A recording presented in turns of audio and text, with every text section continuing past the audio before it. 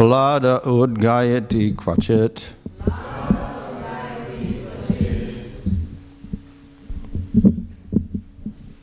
Someone? No one?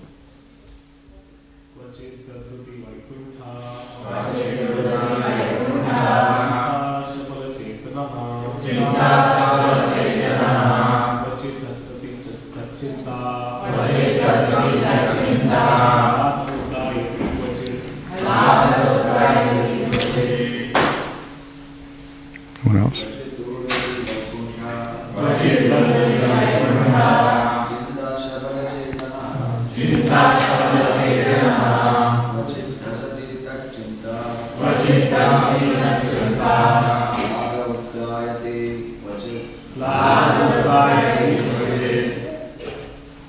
What's this?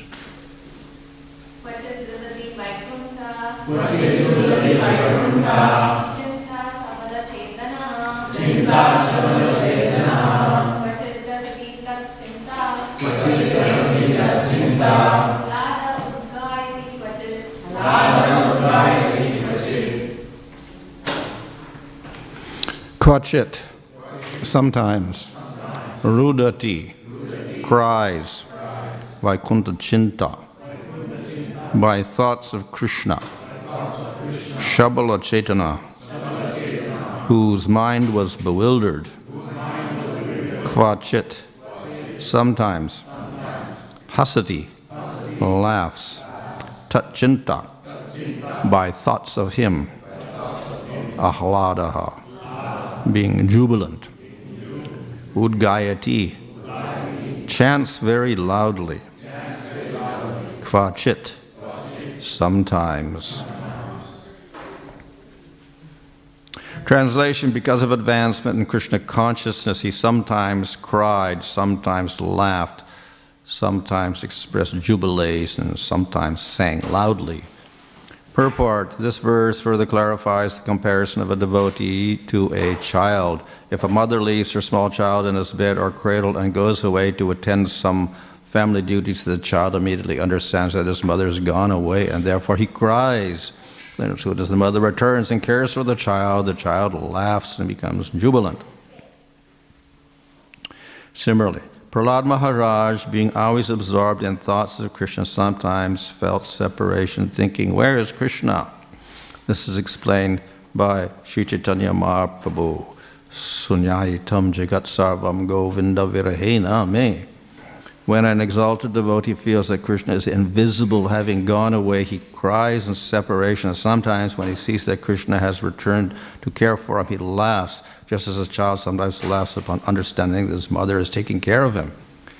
These symptoms are called bhava. In Nectar Devotion, various bhavas, ecstatic conditions of a devotee, are fully described. These bhavas are visible in the activities of a perfect devotee. So there's a series of verses here explaining the characteristics of Prahlad, who was a small child. And as we see from these verses, he was completely absorbed in the Supreme Lord and was exhibiting various symptoms which are described in the Nectar Devotion called bhavas. Sometimes these are sattvika bhavas, which are actually unconscious. We don't consciously do them, but by strong emotion, certain things happened. Such as crying, as explained here. Rudati, he cries out for the Lord, and then he has tears in his eyes, etc. So we're familiar with this in the material world. Does anybody cry? Nobody cries? Sometimes? So why do people cry in the material world? Some pain, yeah? Physical or mental pain, so they all cry. People cry. Not just children, adults also cry. Yeah? So they have some great affliction. And because of that, they will cry. And it's not considered a good symptom. Nobody welcomes that. Nobody wants to be in a state of lamentation or sorrow, etc. They'd rather be laughing. So in the material world, such symptoms are not considered to be very auspicious. So if we go to a house and everybody's crying, we don't want to go in that house. House of lamentation, whatever like that. So we have this duality in the material world between the states of sadness and lamentation and the states of joy. And we prefer the states of joy, and we try to avoid the states of lamentation, etc. That's considered very inauspicious. However, in the material world, we can never avoid both states. We get both states. And unfortunately, there's no way of avoiding that. Why? Because that's the nature of everything in the material world. Everything is temporary, and everything that gives us joy is subject to destruction. Whether it is family members or objects or whatever, it will all get destroyed ultimately. And if not then at least we get destroyed. And then we have to lose everything. So even if you're the wealthiest person in the world, and you have all the money to buy everything, and even if it breaks, even if it gets destroyed, you can buy a new one. Doesn't matter. In that sense, okay, you can remain happy. But still, sooner or later, you will also die, and you cannot take your money with you. You can no longer purchase anything. You lose everything at the point of death. So that is, again, sadness, lamentation, etc. So it's inescapable in this material world. So how is it that here we find a great devotee of the Lord, beyond everything in the material world, completely in bliss? Our scripture says you go to the spiritual world, infinite ananda, happiness forever, bliss, eternal bliss, no more suffering. And we see the great devotees are crying. What's the point? Go to the spiritual world, we end up suffering like we're suffering in the material world. Not only that, you will see that the higher you go, the more they suffer. So who has the greatest suffering? The gopis. So Prabhupada here quotes from his Shashastika that one moment appears like a yuga in separation from Krishna. So this is a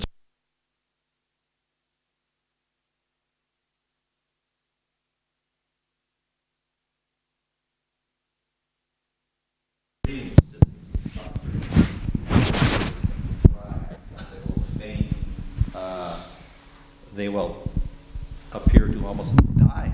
There's one symptom of Devachari Bhava called mriti, which means death. So of course they don't really die, but it's death-like symptoms. And everyone is thinking, Radha's going to die out of separation from Krishna. So definitely it does not look very blissful. It looks like it's full of lamentation. And we see this, of course, in all sorts of states. For instance, when Krishna was in the Rasa Leela with the gopis, and then, or before the Rasa Leela, he was talking to them. Suddenly he disappears. And then everyone's lamenting. And they all look for Krishna. And then they see the footprints. And there's Krishna's footprints. And there's some gopis' footprints there also. And they follow the footprints. And then they find Radha's also lying there, and there's no Krishna. And Radha's lamenting again.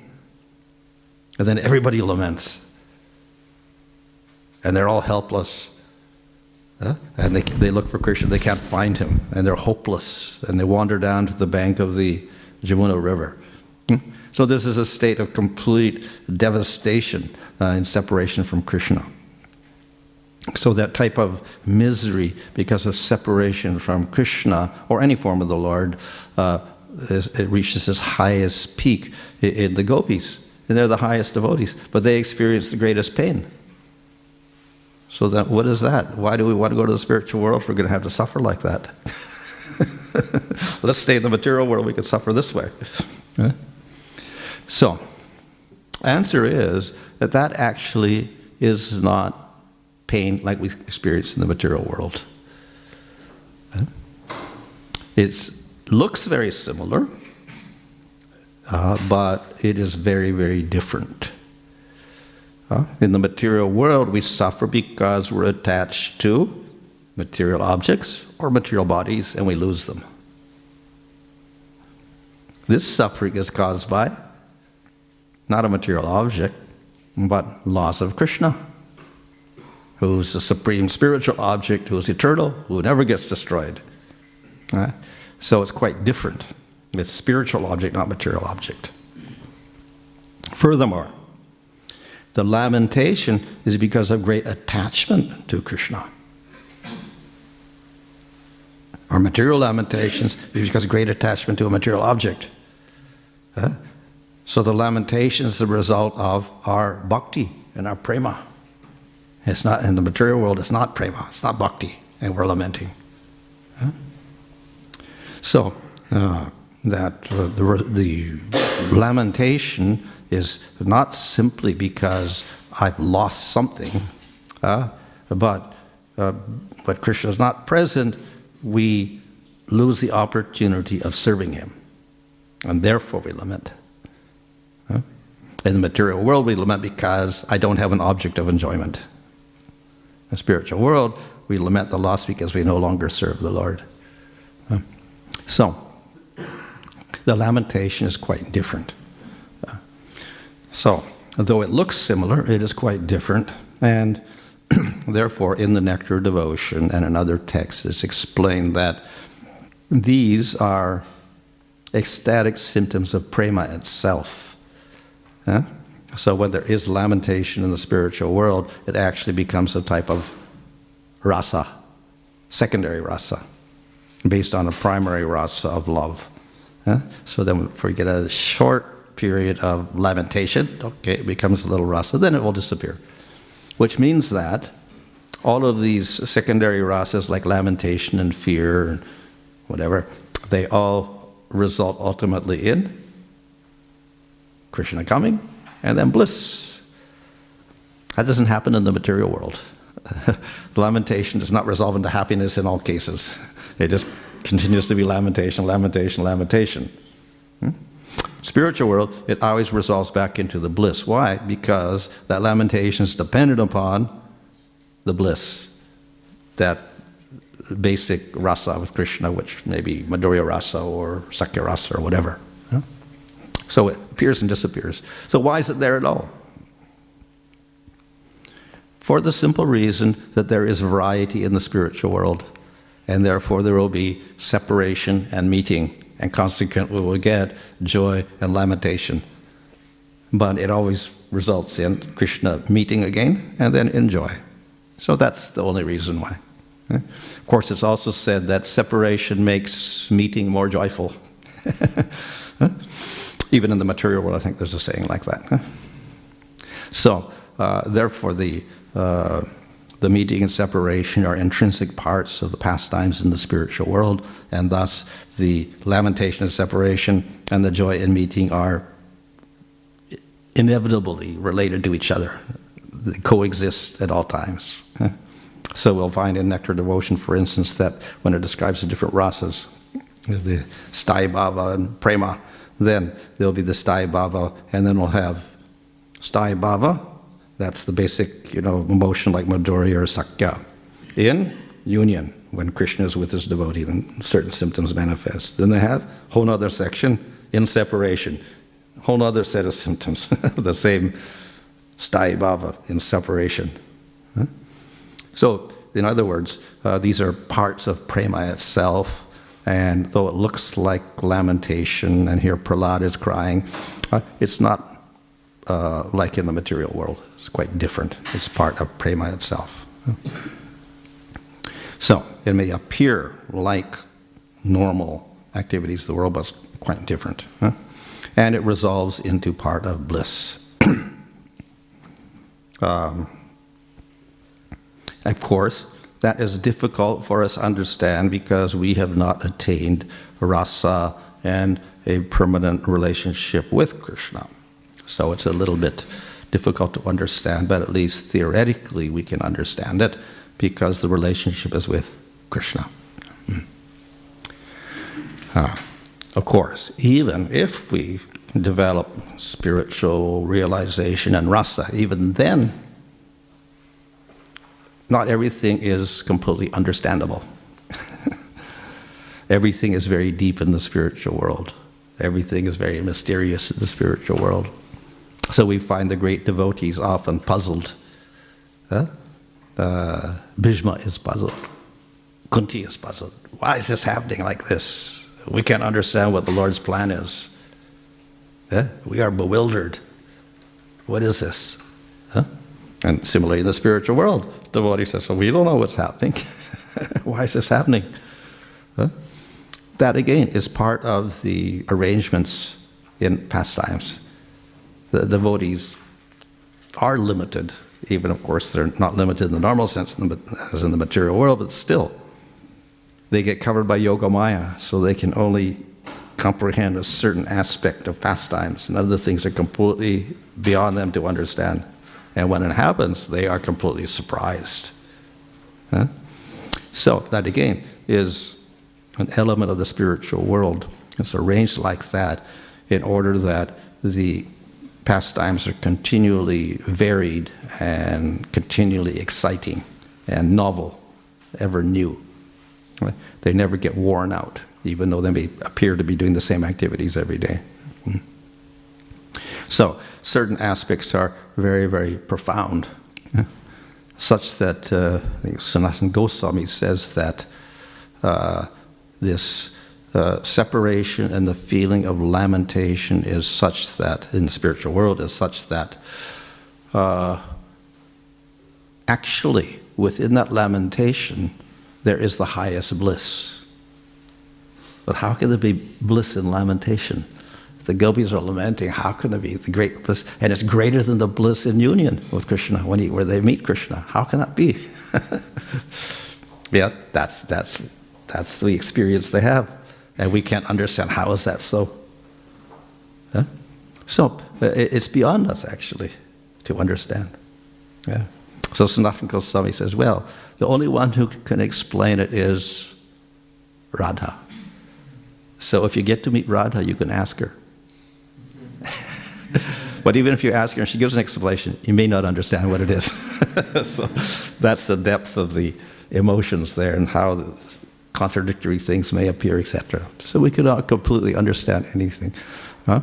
Nevertheless, we can appreciate the depth of the feelings and the how everything is covered by bliss in the spiritual world. So nothing in the spiritual world is imperfect. There is no fault there at all.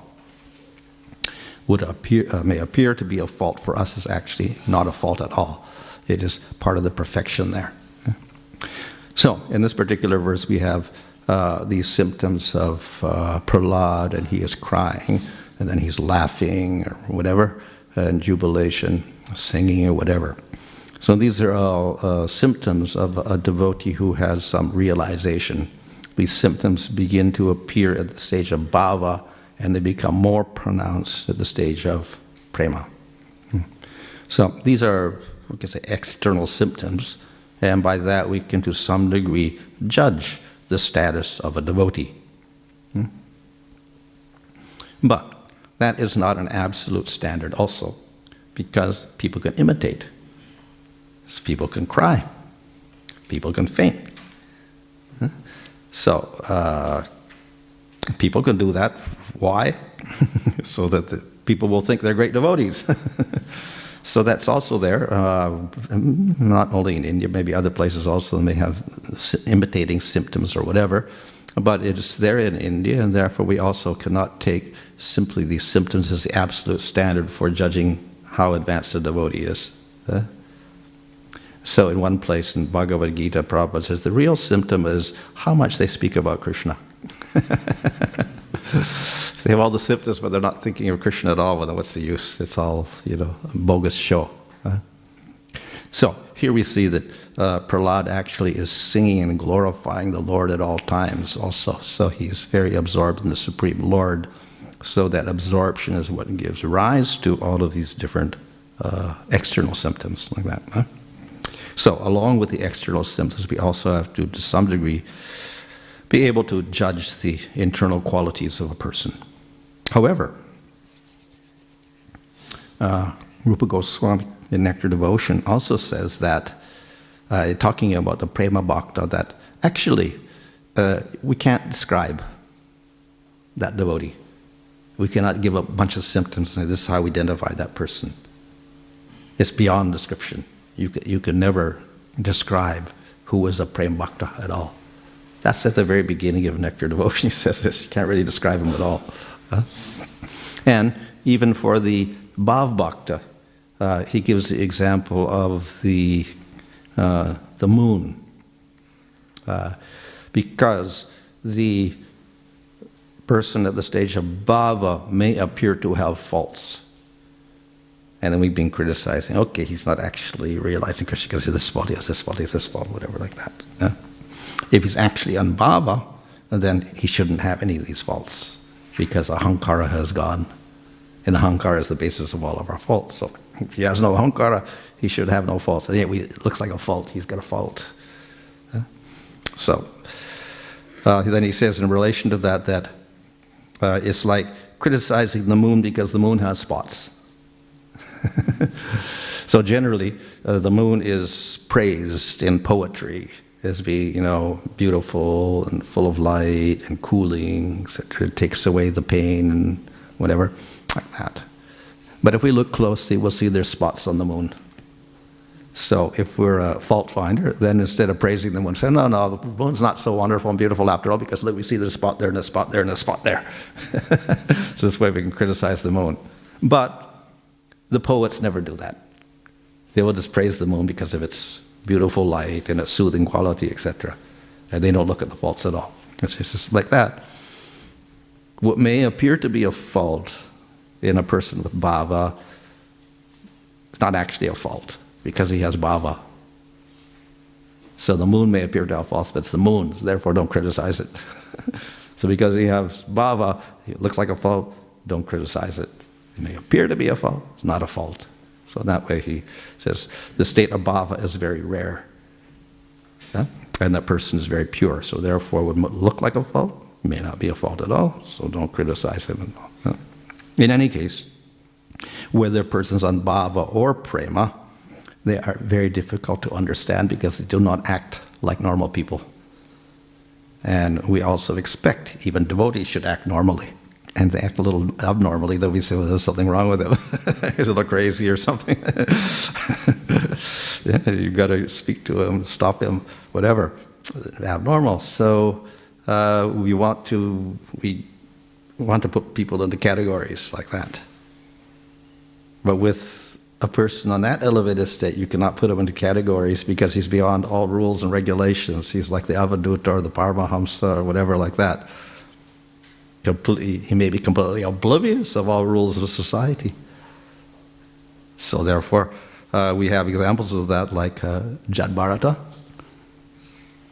According to normal rules, he looked very strange, acted very strange. Sukadeva Goswami, just walking around naked, and the children were, mocking him, making fun of him, like that. So that's the nature of devotees. Sometimes we don't know their elevated state. It's very, very difficult for us to tell. And only someone who is very elevated can tell. So they're very, very difficult to. So therefore we have to be very careful in how we treat all the sorts of devotees and start judging them. Of course, it is the nature of the Madhyama, or we say it's the good quality of the Madhyama devotee and his cause of advancement that he can distinguish between devotee and non-devotee and between different grades of devotees. That's the cause of his advancement. So we do have to some degree, do that. But then there's a certain limit also, and then beyond that we shouldn't start judging. So, therefore, we can judge, and at the same time, when they're very elevated, we can't really judge too much because we're incapable of doing that at our stage.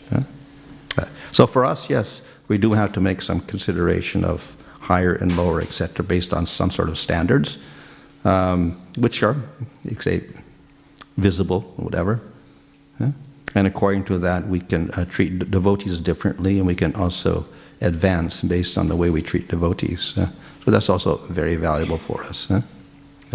So when we're talking about these symptoms, these are more elevated.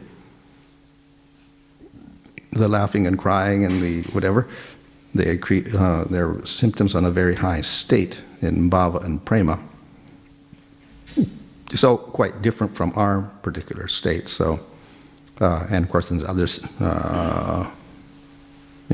other symptoms here described as well. So, we cannot really judge the persons in that state. But for persons in the lower state, yes, we have to, to some degree, make distinctions, and based on the distinctions, we have to treat devotees in different ways. So those who are kanishtas, we treat in one way, that is, we try to give good instructions. Those who are madhyamas, we act in a friendly way, and we discuss together. Those on a higher level, then we follow their instructions and offer them respects. In all cases, we offer respect to everyone, but then the way we treat them is slightly different. So based on that, then we advance in our devotional service. So in our stage, yes, we make distinctions, but on those high states, we can't really judge too much. Okay, any question there?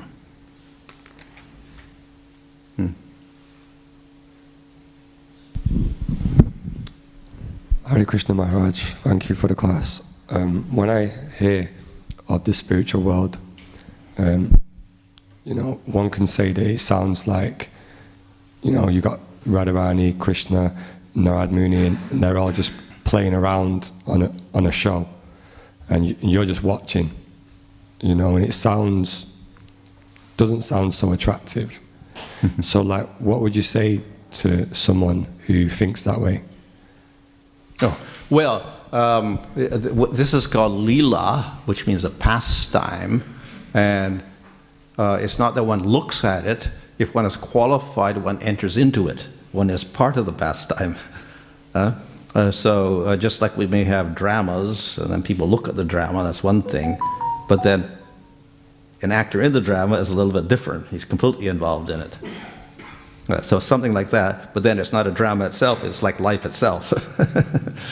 So there is no drama there, there's actually life itself, it's like that, and then you enter into it.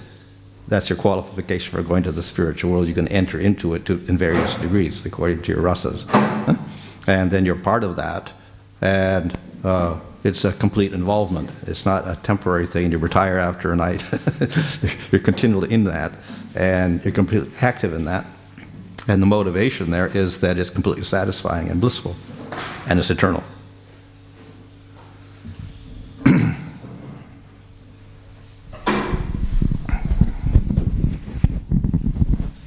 Thank you, Maharaj. Maharaj, you mentioned about the rasas and the behavior of a very advanced devotee, Prema Bhakta. In the 10th canto, we see that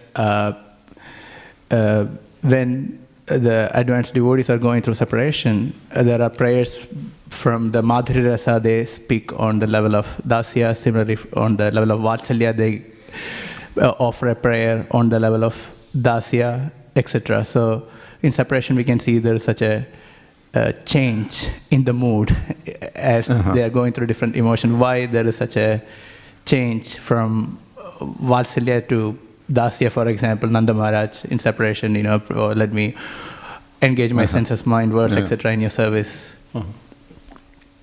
Of course, within all rasas, there are elements of other rasas automatically. And that dasya, of course, is inherent in everybody in the spiritual world. Everyone's Nitya Krishna Das, and we're all servants, so whatever rasa you have, you're always a servant. So that's always there. And we'll see, like in Madhurya Rasa, there is great intimacy of like Sakya in a sense, because they have this pranaya, etc. within it also, affectionate state of confidentiality, etc., intimacy. So many of the rasas have things which are in other rasas as well. There are, of course, unique features of each rasa which don't conflict also, but there are many elements which are in common. And when in separation, one begins to lament, etc., one is in a very miserable position. And that miserable position invokes a type of dasya, humility, because so low and Krishna's so high, whatever like that. So that's one reason why it can manifest there. Another aspect, of course, is sometimes like when the gopis are separate, then they start Krishna, oh, you're the Supreme Lord, you're the witness of everything. And so, well, why are they doing that? Because in Vrindavan, you shouldn't see Krishna as God, etc. But then they start thinking, oh, yeah, he's the witness of everything, he's the creator of the world. So within, especially when there's separation, great anxiety, then they may revert into this idea of trying to respect him as Supreme Lord, etc. So it's not that completely they just realize Krishna as their friend. When in great distress, then they will switch and they will see that aspect also, which means that they have all knowledge, both aspects of the Lord. But then again, when that anxiety is finished with, that disappears completely. So the prominent aspect within Vrindavan is they don't see Krishna as Supreme Lord at all. But then when there is great stress, then that may surface. But then it's temporary, it's covered up again. So it's not that they're completely unaware of his powers, but it only manifests in these distressful situations.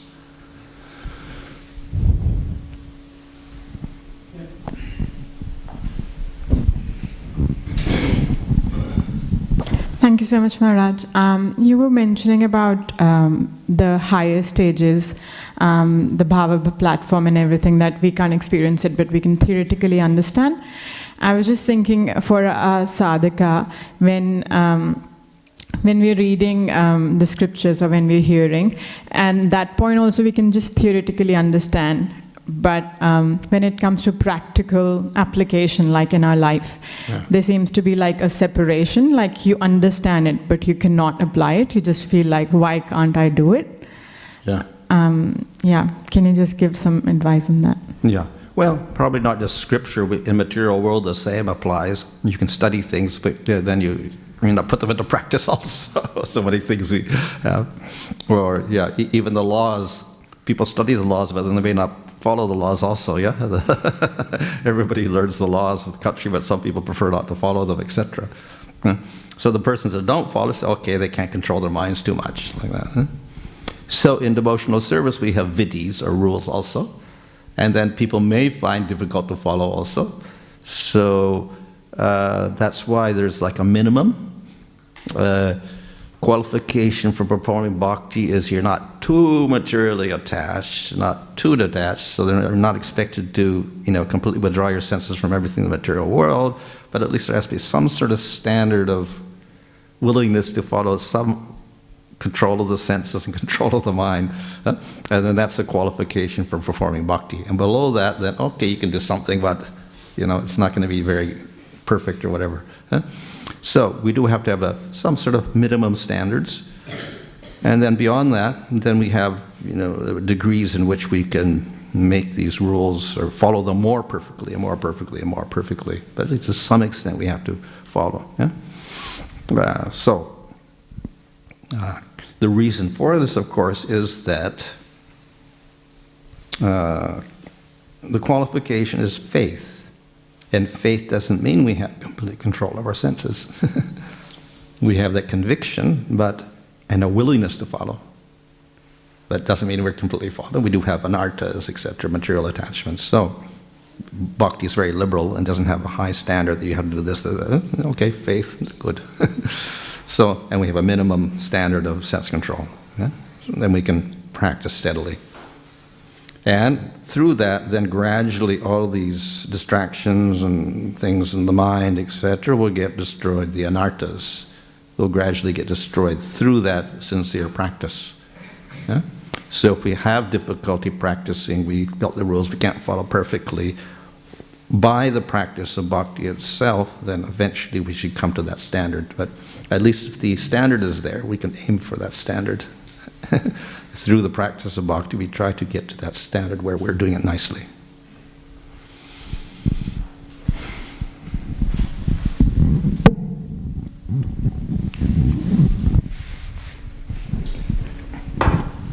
Hare Krishna, Bhanu Swami.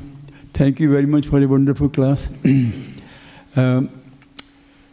We are doing devotional service for many years, but how to increase our attachment to the lotus feet of Krishna, other than like holy name, chanting the holy name, associating with devotees, doing deity worship, all those 5 things they are doing. Yeah. But how to increase further, so the deep love for lotus feet of Krishna. Well, that's it. The process of increasing your attraction for Krishna is bhakti. So we have these 5 elements. You can add more elements than the 5 if you want to.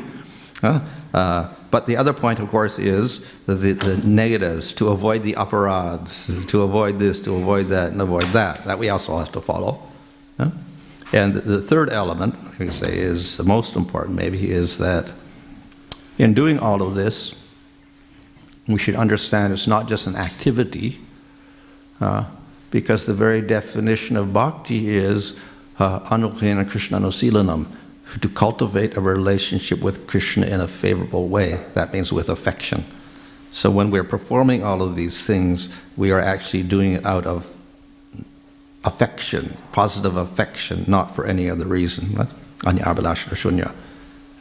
So when we do the chanting or the worship or whatever, then that attitude should be there with the act itself. And then it becomes more powerful to help us advance. Thank you. Maharaj, in a couple of verses before, Prahlad Maharaj is described as Krishna Graha Grihitatma. So there, the use of the word Krishna, is it a generic use as Krishna, including all the lords, or is there any specific reason using the word Krishna? I don't know if Vishwanath has commented that at all. I know that I'm doing Srinath Chakravarti's commentary now. So he just takes every word. If it says Purusha, he says, that means Krishna. Everybody, whoever's praising any Manvantara period, he'll take it as Krishna, for instance. So he just says Krishna's glorified everywhere. So that's sense. So one reason, of course, is yes, Krishna's glorified, so therefore he puts the word Krishna there. The counter argument would be, well, like Krishna hasn't appeared because that's only Chaksusa Manvantara. And it's not the right Manvantara for Krishna to appear, so nobody knows about Krishna. They all know about Vishnu instead, or Nrsimhadev or whatever, but not Krishna. So Krishna is very rare, so that. But the other idea is, I think there is a commentary that does say that he mentions Krishna because, yes, it's already there in the scripture. So it's known that Krishna appears. That's also, therefore, he uses that word there because he knows Krishna also. About Krishna, even though his attraction may not be for Krishna completely, at least he knows Krishna is there because from scripture.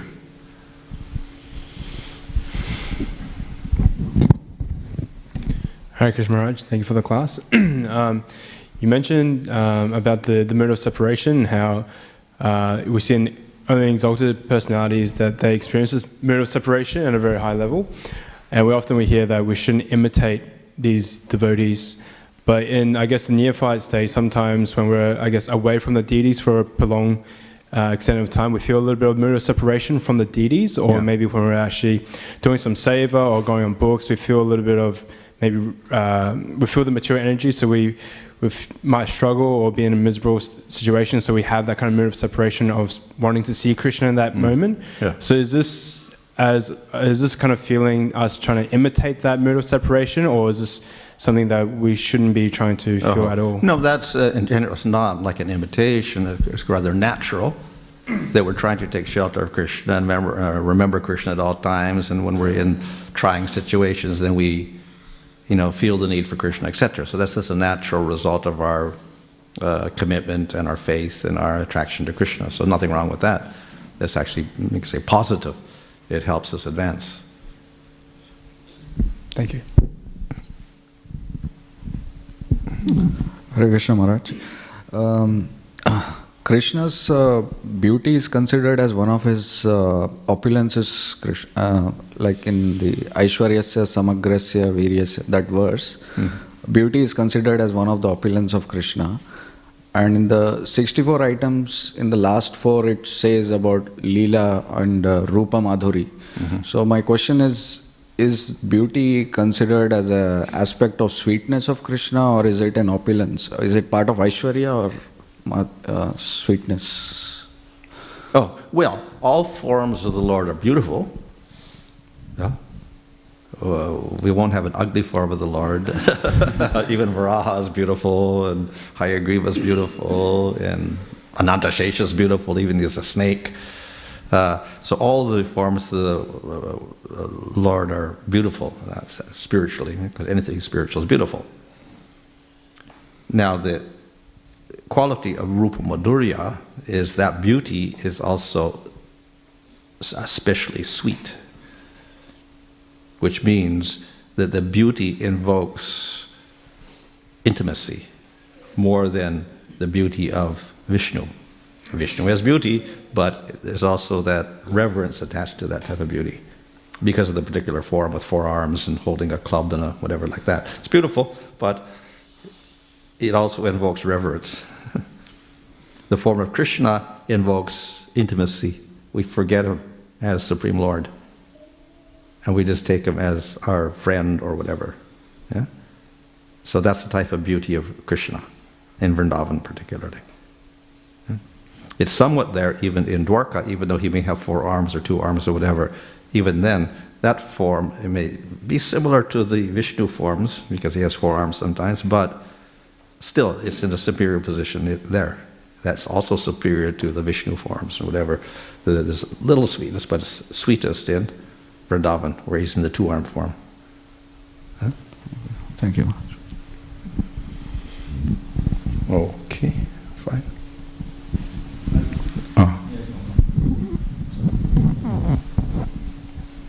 Hare Krishna Maharaj. Maharaj, you just mentioned that Krishna's appearance is very rare while you were just answering Prabhu's question. Day of Brahma. So Krishna appears once in Day of Brahma, and we understand Lord Chaitanya appears in the immediate next Kali Yuga. So that same rule is for other Leela avatars like Lord Ram also? Is very rare appearance? It looks like Rama is the same, but some like Vamana I think appears 3 times, Matsya appears 14 times, Varaha several times also. Yeah, so some appear a few times, some appear once. So Rama seems to appear once also in a Day of Brahma. So in Kali Yuga basically no Vishnu Tattva appears, it's just empowered living entities who will come and give the holy name? Is that? Yeah, because that's explained I think by Rupa Goswami and Lago Bhagavatamrita that the Lord is True Yuga, so therefore he doesn't appear in Kali Yuga. But then what do we do about Kali Yuga avatar?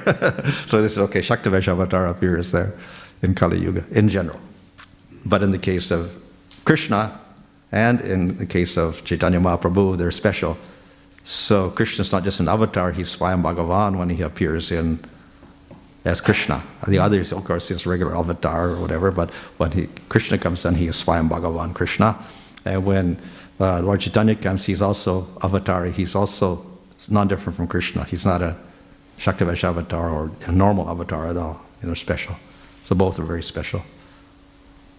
So from this appears that Lord Ram, Lord Krishna and Chaitanya Mahaprabhu, they all come in similar time, like one after another, because if Lord Ram also appears once, and he has appeared in this Treta Yuga, no. If he has, I don't know. Rama appears in the 24th cycle of Vaivasata Manvantara. We're in the 28th cycle. So it's like 16 million years before. 4 Yuga cycles previously. It's not the Treta Yuga, this Treta Yuga, and then Dwarpa and Kali. It's 16 million years before in another cycle, actually. So it's, So with so much time that has passed, so what is the claim of all the pastime places of Lord Ram where, we're talking about millions of years before, and here we have lost track of a few thousand years? Inconceivable nature of the Dhamma. It's, it can be eternal, so it doesn't have to be subject to the changes of, climates and glaciers and whatever, with the movings of continents appearing and disappearing. Thank you, Maharaj. Okay, fine. Hare Krishna.